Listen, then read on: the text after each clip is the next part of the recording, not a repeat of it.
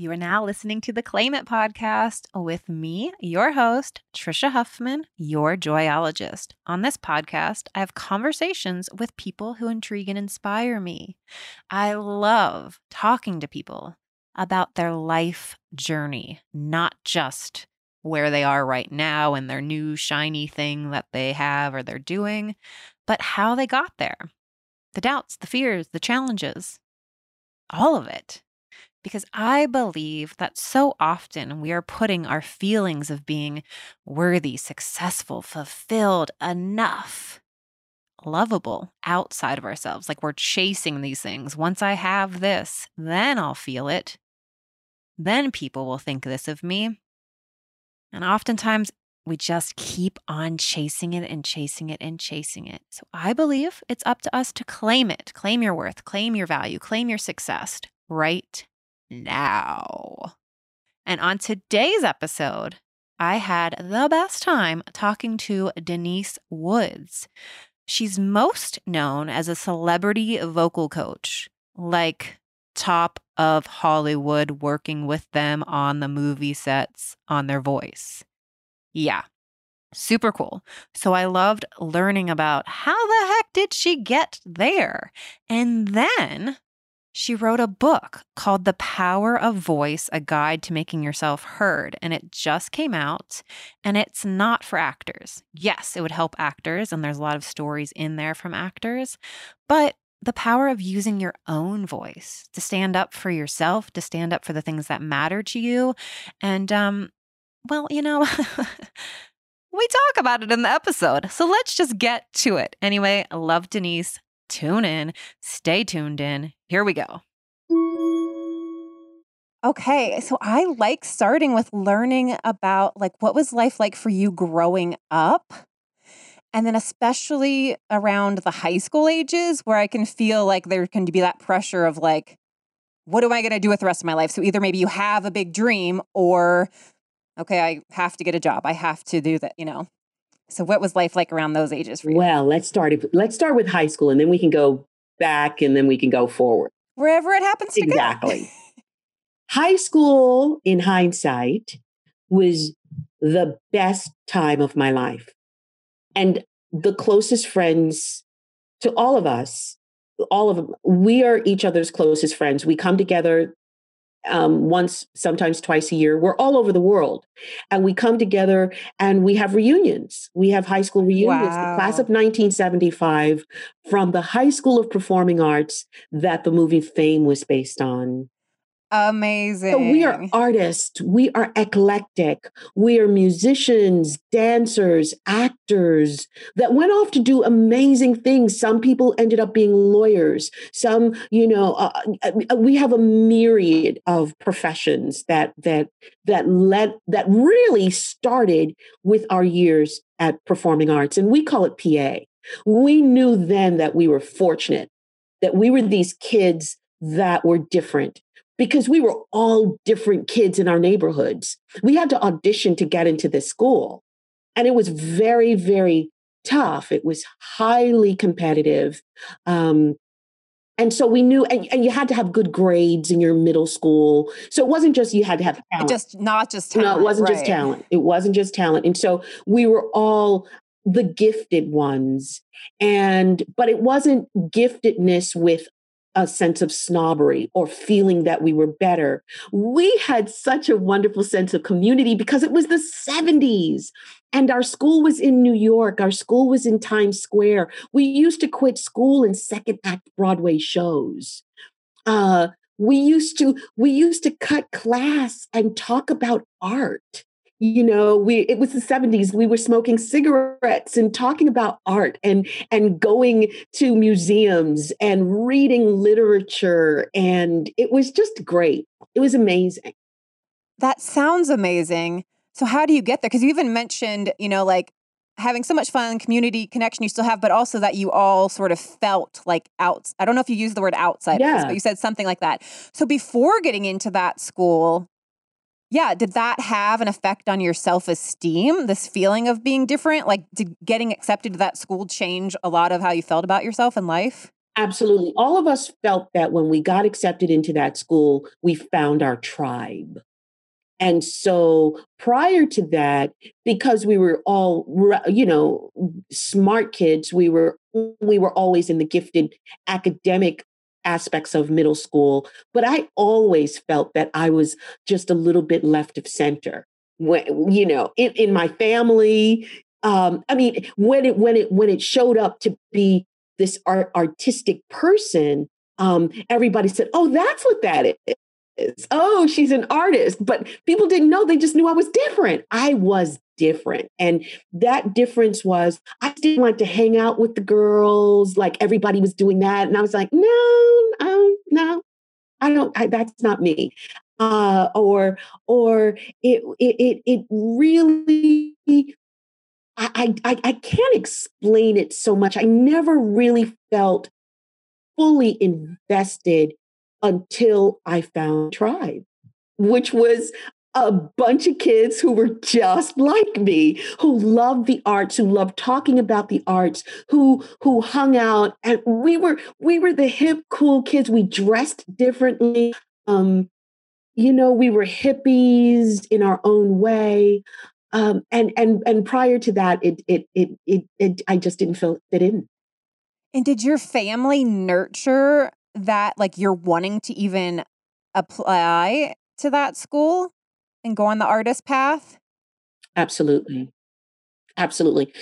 They knew it. They knew it because they knew that, um, and I didn't come from a family of artists, but they knew instinctively that art and singing would enhance where I ultimately wanted to go. That art was the key to a sense of expression, because I grew up in church. I grew up singing in church and singing in the choir, and that kind. We knew what the singing voice was, and being a part of a spiritual, artistic community meant.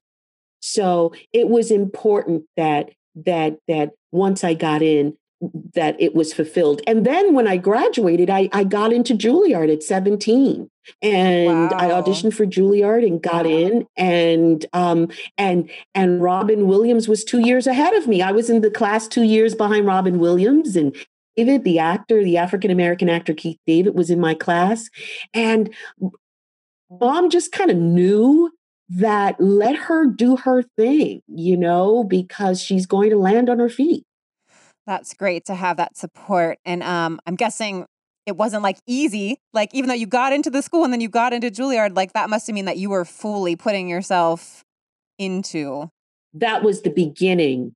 Getting into those schools was the beginning. Staying in those schools required work, like Oh, staying there, and not just staying there, being the best, like giving it your all, being completely invested. It's where I learned my work ethic, actually, because I just didn't want, I was never the kind of kid who was just about the fun of it.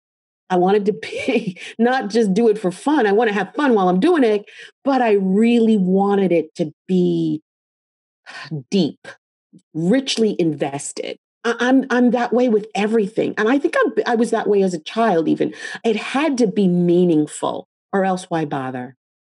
yeah. And I make up that people that are pursuing artistic paths like that majority probably do have that more of thing, whereas like, oh, you're going to, well, of course, if maybe it's law school or doctors, like those like specific field. But a lot of if you're in college, it's just like, you're just getting through, like, maybe, like, unless you're not a super academic person that wants the best grades. But Yes, yeah, if you're like, I have talent and I want my talent to be like known in the world and expressed and I want people to absolutely. feel it, then like feels like a more, but does that feel, in wanting to be the best, does that also then feel competitive with everyone else? Or is it sort of, I want to be the best, but I also am supporting? Like, where is that balance? It's interesting because, and I have seen, I want to be the best at the expense of anybody else around me. But I've been fortunate that the class that I was in at the High School of Performing Arts and the class that I was in at Juilliard, I was in two amazing companies of young actors that we knew that we were only as good as the actors around us. And so we knew that my success was your success and your success was my success. And we, particularly at Juilliard, we had a company of actors that were so supportive of each other, that were there for each other. And then, of course, the class above us, they imploded horrifically because they were not of that ilk. And so you saw when it didn't, when at its worst, and you saw it at its best. And I was fortunate enough to be in the company that was supportive, and that narrative was when it worked at its best. And so when you were attending both in the high school and then getting into Juilliard, was acting the main thing you wanted, or were you also like singing? Were you pursuing all of them? Like, what did you imagine for yourself out of college? It's interesting because before I got to high school, I sang opera. I sang with the New York City Opera. I sang with the New York City Children's Opera. And what made me completely do a 180 was when I read a Shakespeare play. I just got Shakespeare. I just love the poetry, the rhyming couplets. I understood where most kids don't understand what's the story, can barely decipher what's going on. Right. They probably don't even have the patience to get through, like to figure it out, because there's like, exactly. What is this? I know. I got it right away. And so I never had a sense of, I want to be a star, or this is my ticket. I want to be, in movies or on Broadway. I wanted to tell stories. I wanted to delve into characters because I was a painfully shy girl. And delving into these characters made me feel empowered. It made me feel, it helped develop my voice. Was that like, because it's not you, so you get to be, that's exactly right. You can feel that you're shy, you feel maybe awkward in situations or something. And so this is like, well, this isn't me. So like, that's it somehow right. allowed you to do all these things yes. in your real life. That's right. Yes. So it wasn't even a matter of stardom or this is my ticket to become, the next whoever. It was really the theater community that I absolutely loved being a part of, and the ability to go and delve into these characters that are nothing like me, and to be able to speak through them. And so then, where did you go after? And did you end up graduating? I graduated. And was asked into the acting company. Juilliard has had an acting company and still has it at the time. And I was the first African-American woman asked into their acting company in 1979. Wow. And then I went on performing lots of regional theater, lots of classical theater. It was in the late 70s, early 80s, where there was a lot of what they called colorblind casting, meaning they would cast the best actor. Doesn't matter. We want the best actor from the role. It doesn't matter what the ethnicity is. And so America just had to get used to that, because theater companies all around the country at that period were casting really good actors, no matter what the ethnicity and the background was, as long as you had the chops and you were the best actor for the job, you got cast. And so I did a lot of regional theater. I played a lot of classical roles around the country. And then Juilliard called and asked if I would join the faculty. And in 1992, I became the first African-American woman to join the drama division faculty, full-time drama division faculty in 1992. The head of the division at that time was new. He was my third-year acting teacher. And then in 1992, he became the head of the drama division. And he looked around and said, okay, we need Black people on this faculty. I don't know what has been going on, but we need to change that. And so I was invited to the faculty in 1992. And so I taught at Juilliard from 1992 to 2000. And then in 2000, I moved to California to head the speech department at California Institute of the Arts. And I taught there for 12 years and then so that I could pursue my coaching, my Hollywood coaching career. I want to get into all of that. Let's go back. So what was that though? when you immediately, or when you first got approached to teach, was that something that right away felt interesting to you? Or was there a part of you like, oh, am I giving up acting? Like, was that something, like, how did that feel to move into teaching from performing? It's so wonderful that you ask, because there's those who act, and those who can't teach. That's yeah. You can't see me, but I just gave her a sort of rolling eye, squinty thing. Like, I'm not buying that. That was the known kind of, misnomer back then. So then it would make you feel like if you were a teacher, then that automatically meant I failed. I'm not. You failed. I failed as an actress. Yeah. That's right. That's exactly what it was. And but what made me honored was that it was Juilliard. I mean, when Juilliard calls, you go. It's not like Juilliard's calling you off the tour. Like, we've seen that you're terrible, so we're going to hire you away from this performing arts. The world was allotted. Can somebody please hire her? please snatch her off the stage, put her in a classroom. It wasn't that at all. It was an opportunity of a lifetime, which really led me to my real calling and my real passion. I'm so glad that I had the presence of mind to make that decision, because I always felt at some point that I would get back to acting. I'd get back to it. I'll come back. I'm just going to do this until my son is in high school. My son is in college, because I'm a single mom, so, Yes, of course. So I didn't want to, drag him all over the country and the world to with a nanny to raise my child. I wanted to be a hands-on mom, and this afforded me the opportunity to do it. And I said, and I'll do it until he can, fend for himself. And then I realized that when he got of that age, I didn't want to leave. I wasn't ready to leave. And I wasn't ready to leave because I realized that I had more to learn, not more to give. I had more to learn. Interesting. And my students have taught me just as much as I've taught them.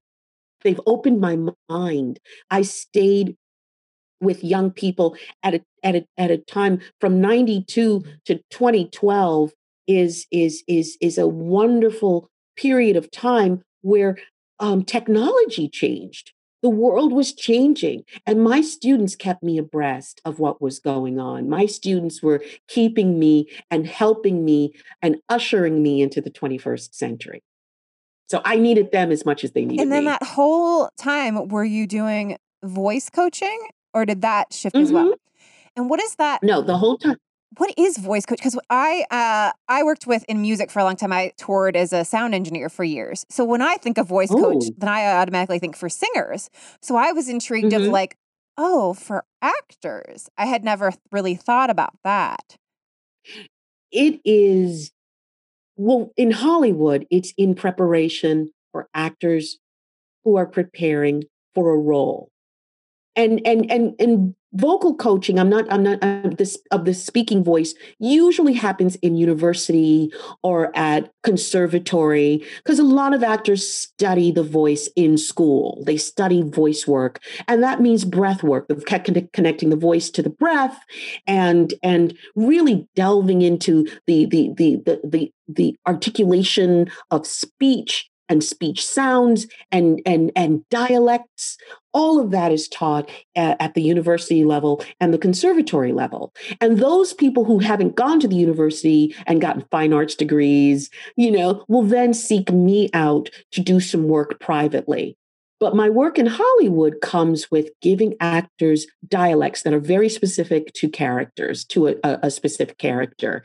And what I basically do is I connect the dots. We together connect the dots of why this character speaks a particular way, where they're from, what constitutes this dialect, what makes up not just the way they speak, but how they navigate in the world, what the physicality is, what the physical attributes of the character is. And it could be even like emotionally, right? What affects absolutely, which really affects the voice, and it dead spot on, and it's inherent in text. It's inherent. You can tell how a character is behaving, or the characteristics of a character by the way the writer has written it.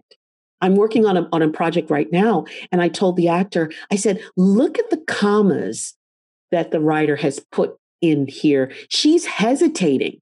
She's not just speaking. She's not just saying, she is doing, there's a hesitation. He's pausing. And so it gives you the sense there's a hesitation. Why is there a hesitation? And so when I do that kind of work, which is so fulfilling, to break down and to look into why a character is doing or is speaking the way they speak is so wonderful. So yeah, you are helping them develop the character.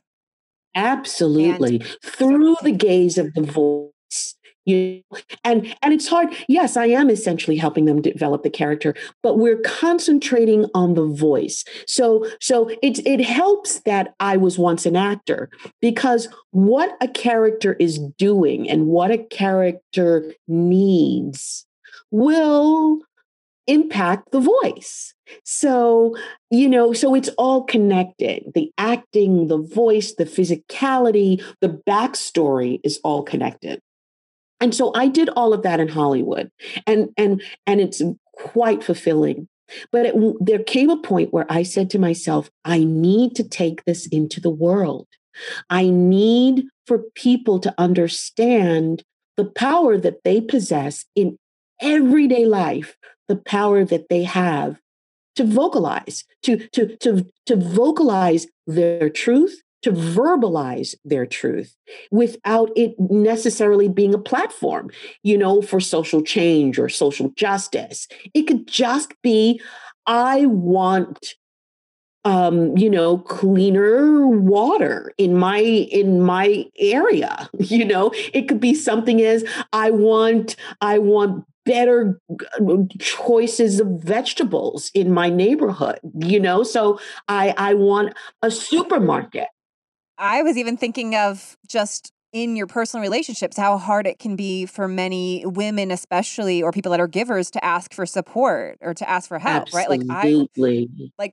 Can you watch the kids for 10 minutes can even be like such a challenge. I saw somebody on social media today who's a past guest who requested that for her husband that she take the morning off so that she stayed in bed like on a weekday and he got the kids up and, got them breakfast and got them to school, and like simple, but like how big? And so many people were writing back like, how did you do that? How do you ask for help? How do you? It's true. It's true. I'm a giver, so I understand. I don't receive help. I do now because I've taught myself to. I don't receive gifts. I don't receive help. And I've learned to, because when people give you a gift and people are giving you help, it's their gift to you. And what I had to do was reverse the paradigm. When I'm giving this gift to somebody, it would hurt my feelings if they rejected it. So I said, the same way in which you are offering your gift, your help, is the same way that they feel by offering theirs to you. So receive it with the same kind of open mind that you did when you gave. That's the same thing that helped me get through that too. The same thing where I was always like not good at receiving, but would go out of my way to do anything for anyone else. And then seeing like, it feels so good to me when I help someone. Yes. So why would we deprive that from someone who wants to do it for us? And so you can think of like, I'm giving them the opportunity to help me and they will feel good. So you That's can right. like think of it as giving. That's right. That's right. Giving them the chance to feel good by helping me. Yes. That's how I rationalized it as well. Psst, Trisha here, bringing you a brief interruption to remind you or to tell you, if you don't know, I have a daily inspiration app. You can download it in the Apple App Store and the Google Play App Store, and it's called Own Your Awesome. What it is hundreds of powerful thoughts and affirmations, sort of like a virtual card deck. You can come to it at any time and hit the Show Me a Card button. Today, I opened it up and got the very simple affirmation of, I am necessary. And it kind of took my breath away. It was just like, thank you. I'm going to hit Show Me a Card again. I love this reminder. It all comes down to love. Everything is either coming from a place of love or a call for love, which is a great reminder for me that sometimes people do things and they think it's because they love you. They try to talk you out of what you want. They try to, I don't know, just the way people show up, just thinking about that it's either an act of love because they love you or because they actually need love. It just helps me to think of things like that. Okay, I had another one. You can believe in the negative stuff or the positive stuff. It's your choice. You can have faith and trust or doubt and fear. It's your choice. You can also have all of them, but just reminding yourself, if you're stuck in a doubt and a fear and a worry, is this where I want to be? What else do I want to believe? So anyway, hundreds of powerful thoughts and affirmations. You can shift through them, see which one speaks to you. A lot of people say they get exactly what they need, and I love hearing that. You can also set a reminder in the app so you can come to, you set a time, and every day at the same time, it'll give you a reminder. Go check the app because, we forget to do these things that make us feel good. So check it out. It's easy to share. You can also gift the app, but you can share cards. I like this one. Let me share it. You can hit the heart button to favorite. There's even a journal section inside the app. So you can have your little private space to talk about what the card says, talk about your feeling, whatever you like. Anyway, it's only $3.99. There's never any other prices or charges. There's no ads, and I add to it regularly. So get it, $3.99. That's like less than a coffee these days for hundreds of powerful thoughts and affirmations to get you out of your head and into your now. So you said, when was this something that you felt like bubbling over time or like a sudden moment of like, no, I still love working with actors in my work, but I want to, share this message with people? I'm going to tell you, it really happened. It was something that was simmering. It didn't bubble. It was simmering over time. And then when I saw the parents of Trayvon Martin gunned down, and I saw them thrusted into the public eye and them having to speak through their pain nationally to the world, and their ability to articulate what that was, and they were brave. I just felt I want to help people on every level be able to articulate what it is that they want to put into the world, no matter big or how small. It was really that event that was a catalytic event for me, seeing that family through all of their pain, on a public stage, talking about their pain. And I thought I could help people on so many levels to be able to find their voices, articulate their voices, because now they have been thrust into social activists, not because they wanted to. That's what, and so how many times, and that was just an example of how many times are we thrust into a situation where we are forced to use our voices and on a platform, be it large or small, that we didn't even anticipate. And so I felt I got to take this information that I know to be true and to be effective and useful to actors to craft a character.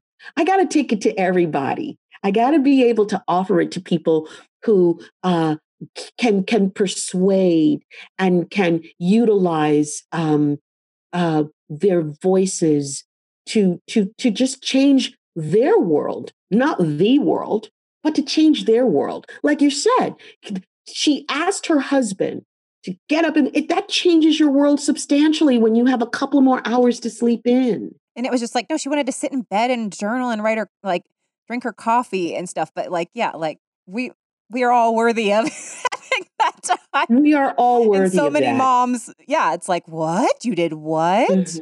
Mm-hmm. I didn't know you could do that. Mm-hmm. Without guilt.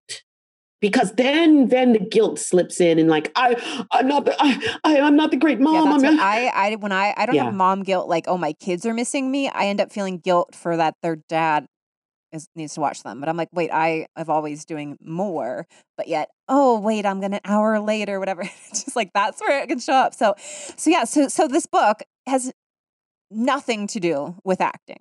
Yes, I mean it does because you do a lot of actors' stories in it. But meaning it's not a book just for Well, I can't say it doesn't have anything to do with acting because it has. That's what I meant. So yes, you do give your stories. You have so many stories in here, but this is not like a book if you want to be an actor. No, but it would help not anyone who wants to be an actor. It helps anyone because I use the principles that we use in acting for and put them in daily application for everyday people. The language that we use in acting, like, what do I want? What is my objective? A story has a beginning, a middle, and an end, and an arc, the arc to the story, and it crescendos. So I use a lot of the verbiage, I use a lot of the language that we use in acting, but I really break it down for everyday people to understand and to get on board with, because I use these wonderful narratives of people that have contributed to the book. Some are stars, some are broadcast journalists, some are NFL football players. I have an ex-NBA basketball player. I have an Olympic gold medalist.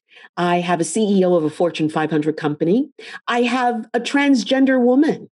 I have a woman who was unfortunately abused sexually by a family member from the time she was 5.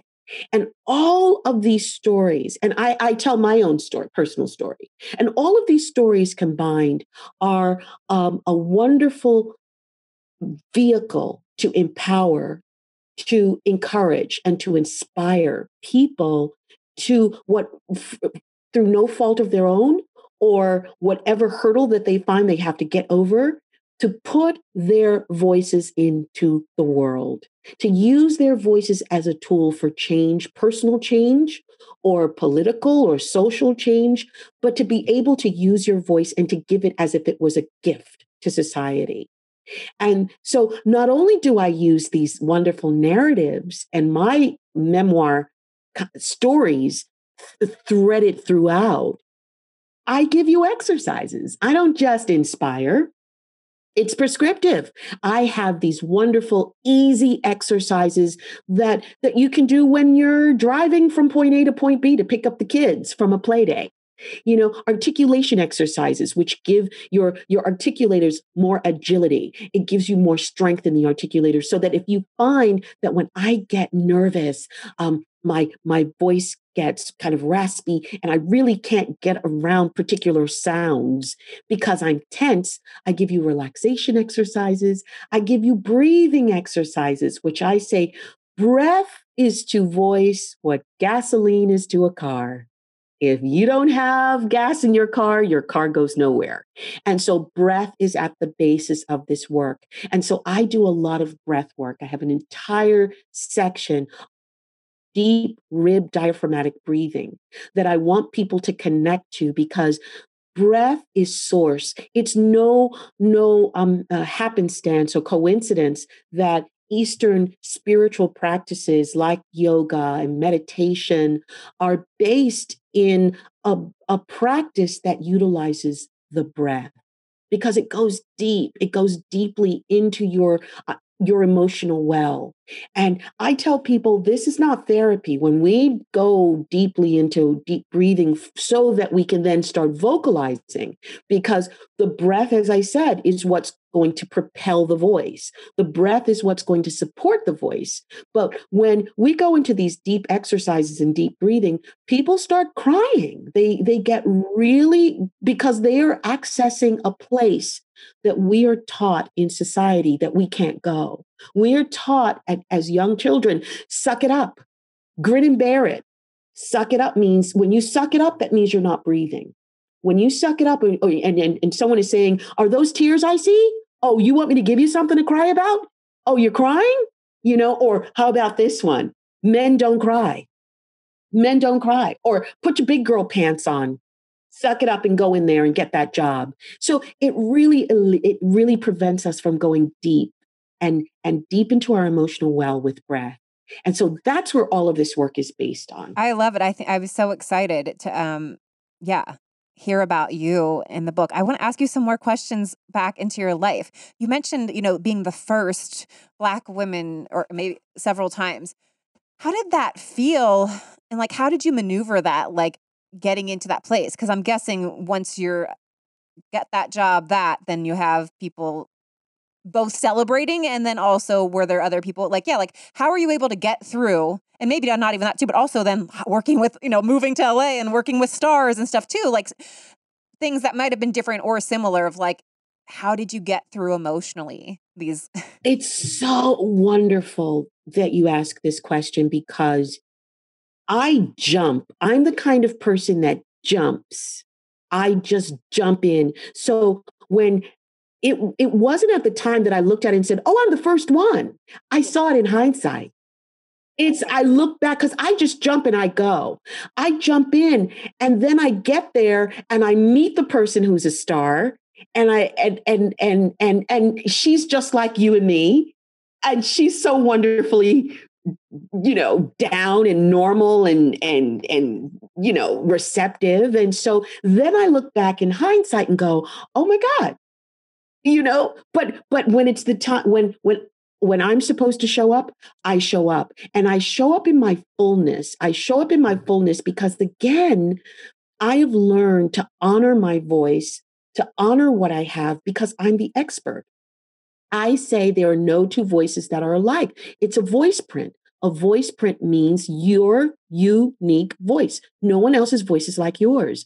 No one has, someone may know a little bit more about the subject, as I'm sure someone knows more. There are speech pathologists with PhDs that know so much more about the voice than I do. But nobody can do what Denise Woods does. And I honor that. Right. But maybe that person is not very good at working one-on-one with an actor. Like they might have so much more information, but the personality to relate it. That's right. They may not know how to convey it.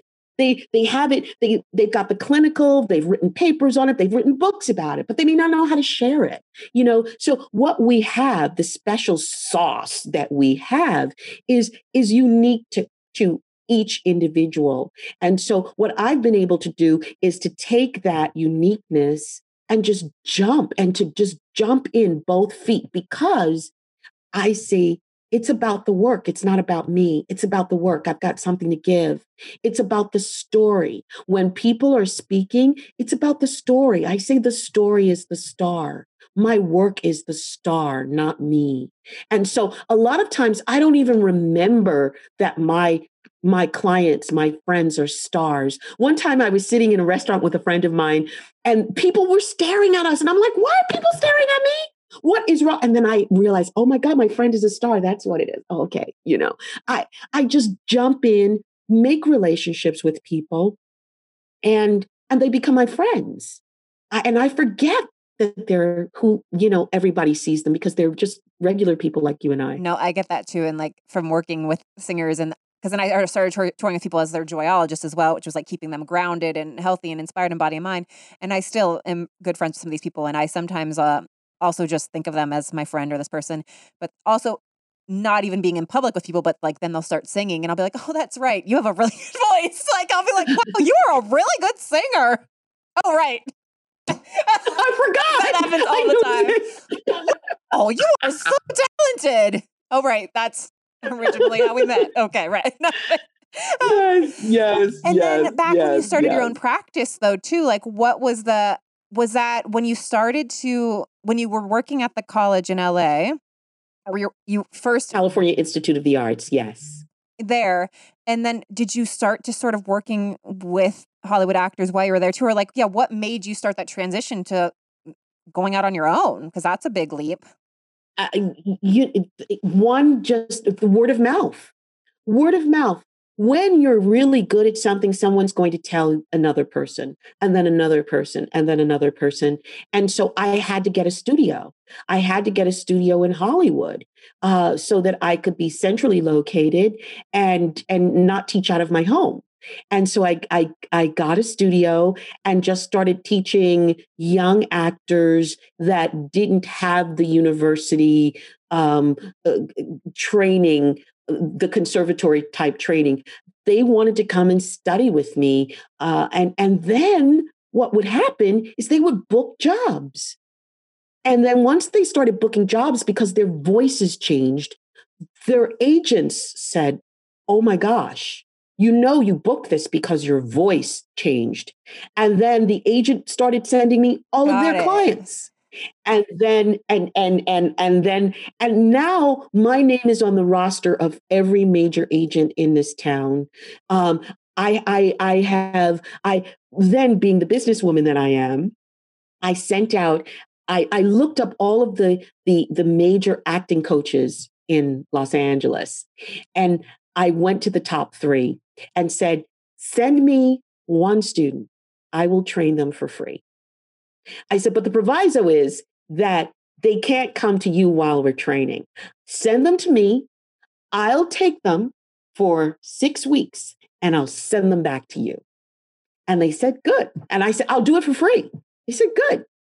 That actor in all 3 studios went back and everybody was just like, oh my God, listen to that voice. What did you do? And so that's how I built my private practice, by giving it away. I'm so glad I asked that, because same, that's like how a lot of launching my careers have started from, like, I just want to do this and let me prove myself. That's right. And then that's exactly what it was. Finding the people and identifying the people and then saying, I'm going to give you something, try it. Let's just do an experiment. And so now it's just flooded. It flooded my business. It's kept me afloat. And in between the movie gigs, because I would get 1 movie a year, 2 movies, and then the movie people. And so then I started being hired by the actors themselves, which is wonderful, because when a star comes in and a star requests me to be paid by the studio gives the star whatever they want. And so I don't need an agent to negotiate my contracts anymore, because now the stars are requesting me. And how did that go with like the navigating then of like, okay, I'm putting myself out there for free now, like setting rates. Okay, now, this balance, but also then you're getting all this work and then stars. Did you have any fear of like, oh, now I have to say no to these clients while I'm doing this movie? And so what happens if nothing, or just were you always able to trust that you're going to keep working? It's going to keep happening? Because I'm guessing you have to start saying no a lot. Yeah. But it was my mother that helped me navigate, creating boundaries, so that I didn't feel, I always felt there was a point, not always, there was a point in the career where I felt I was getting the short end of the stick, because I was constantly in demand and constantly saying yes to everybody, and saying no was very difficult for me. And I had to learn that. And so what I said was not no, but not now. It wasn't no, it's just not now, because I'm doing this. And so what I need you to do is contact these 3 colleagues of mine, and I'm giving you resources. In lieu of studying with me, I'm giving you resources. And I started training people that looked at what I did and said, I would like to do that. So I've trained a couple of people that now have very wonderful careers, that when I can't do something, I send the people to them and I tell people I trained them. So they're legit. But again, I had to sort of lay down boundaries. Even with major stars, I had to learn to say no matter who and they were okay with no.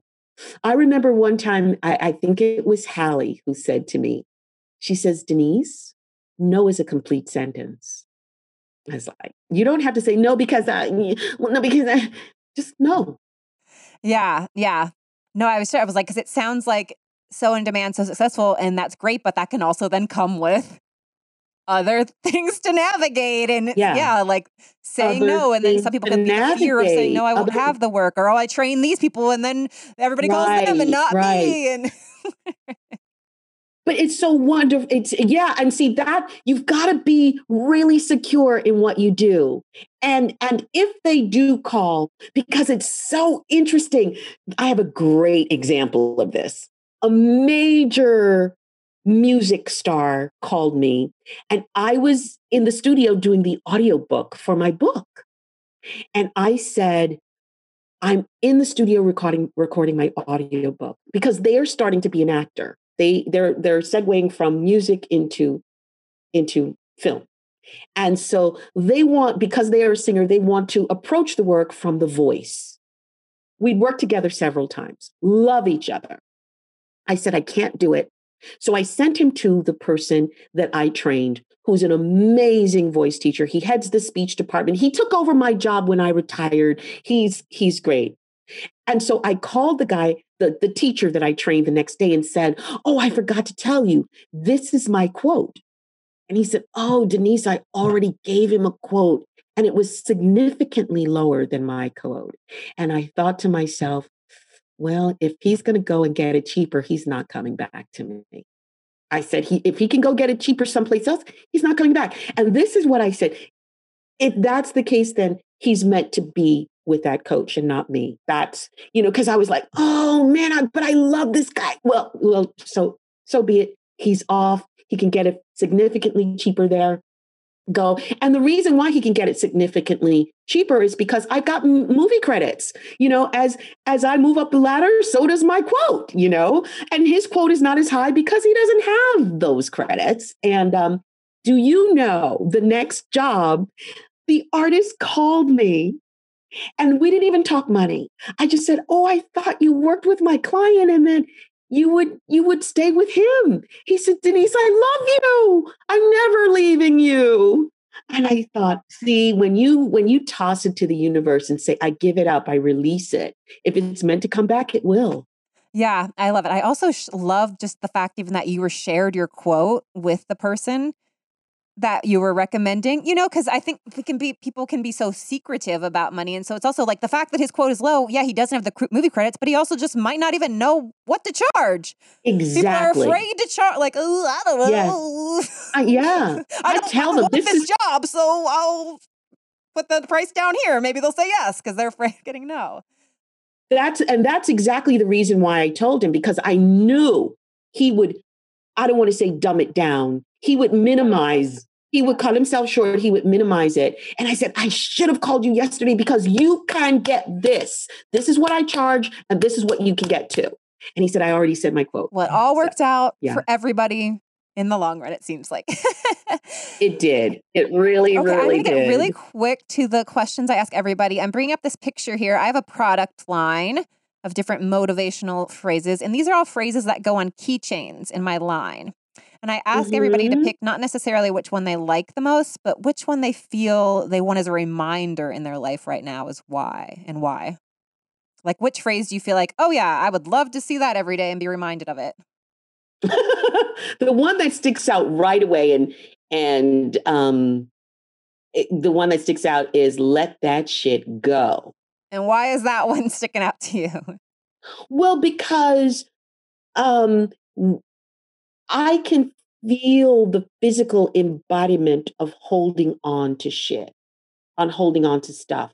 I mean, I'm at the age now where it doesn't just consume just consume real estate in my head. It affects my body. It affects my physical and the ability and the reason why I'm so cognizant of it is because my mother 7 years ago was diagnosed with Parkinson's disease.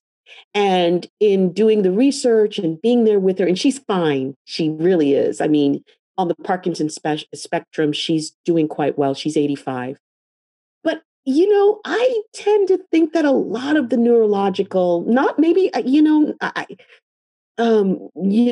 not all of it, but some of it, and the illnesses is our inability to let shit go. And so that's where I am right now in my life because I just don't want to internalize it. Disease is dis-ease. Dis-ease. I want to let that shit go. Yeah. And when you were saying that you feel it, especially at your age, I was like thinking, like, I think we all have that. You're probably just more present to it. Like I feel like I was given the gift of fibromyalgia, which is like having chronic pain, but because of that, it's always made me very present of what I'm feeling when I'm in a situation I don't like, when I'm not saying something because I'm afraid of it. Absolutely. So yeah, like not that it's not all that stress 100% creates all illness, but that yes, it does affect our body. Mm-hmm. It does. So I'm glad you're seeing that and working to let that shit go. I am. Let that shit go. What is something that you do to raise your joy levels when you're maybe not feeling like right and you got to get on your 500th interview of the of the press week or like something to pep you up? Gratitude.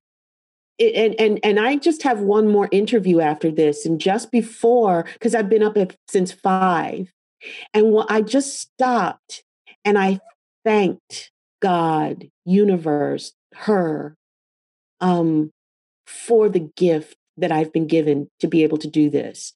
It's like, how do you ask the universe for something and then when it shows up, you sit and complain about it? Yeah, bitch. Damn it. I got to talk about it myself in my book again. Come on. Really? They keep asking me the same questions. Right? No. And so what you do is you say, and how do you get around that? Is you just stay in a place of grace and gratitude. I am so grateful for this moment. I am so grateful that I'm sitting here in this moment, because this moment was unlike any of the previous moments in the hours before. Your questioning and your platform is so unique and wonderful, and it was a breath of fresh air. But even though we came at the questions a little differently, the angle in was great, and so I appreciate it. You're welcome. I just have 2 more real quick. I ask everybody to apply this phrase to their own life. What is easiest for you is not always what is best for you. Maybe a habit, a way of being, even how we talk about receiving, giving, whatever. So what is easiest for me is blank. What is best for me is blank. What is easiest for me is showing up. What is best for me is really discerning the people, places, and things that I show up for. That was so good. The last question is, I'm sure everyone can feel that, and you're not the only one. The last question is, the name of the podcast is Claim It, because I feel so often it happens naturally, are chasing our feelings of being enough, worthy, successful. Once I do this, have this, make the book, whatever. And then I feel we can claim those feelings for ourselves every single day. I agree. And so I like to ask everybody, what are you claiming for yourself right now? I am claiming good health, mind, body, spirit. I want to be open and available. I want my mind to be open. I want my body to be at maximum peak performance. I want my spirit to be fulfilled and calm. Yeah, I want to calm it's not that I'm not going to be concerned about things, but I want to be worry free. And that goes back to let that shit go. I want to be healthy, mind, body, spirit. I'm claiming it.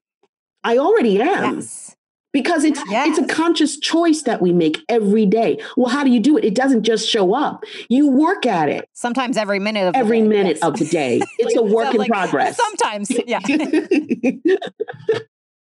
Oh, awesome. Thank you so much, Denise. It has been such a pleasure to talk to you. And you could definitely not tell that you've been up talking since 5 a.m. So much energy and life to you. I'm grateful. It's gratitude. Thank you. I just love getting to talk to people and connect with them. This conversation with Denise left me feeling so good. Hope you could feel our energy through whatever you're listening to in your car, your headphones, wherever you are. For show notes, go to yourjoyologist.com/podcast.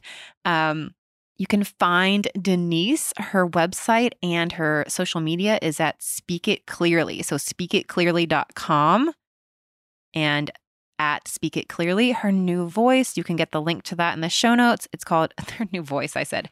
Her new book is The Power of Voice. The Power of Voice. I'm actually like super excited about this. I've been paging through it and it is really cool and it's fun to hear other people's stories too. I love learning through people's stories. So extra cool. You have that as well. For all things me, of course, I'm yourjoyologist.com. I'm at yourjoyologist. I love hearing from you. I'm so grateful that you listen. Thank you for being here. Thank you for listening.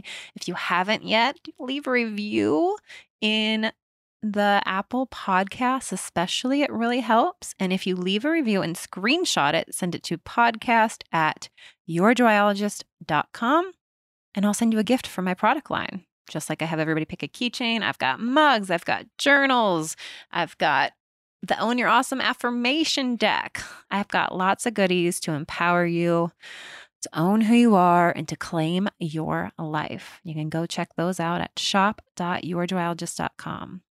Thank you so, so much again for tuning in. Let's think for the final thought. Denise mentioned, how the book is for people to use their voice. Like, yeah, what is something that you're not saying? Where is somewhere like maybe you don't need to, you want to ask for help, or something in, social and whatever, not social life, some way of activism or something that you feel like a need that you wish people knew about or a change that were happen. Like, what is something that you want to use your voice about? Think about that.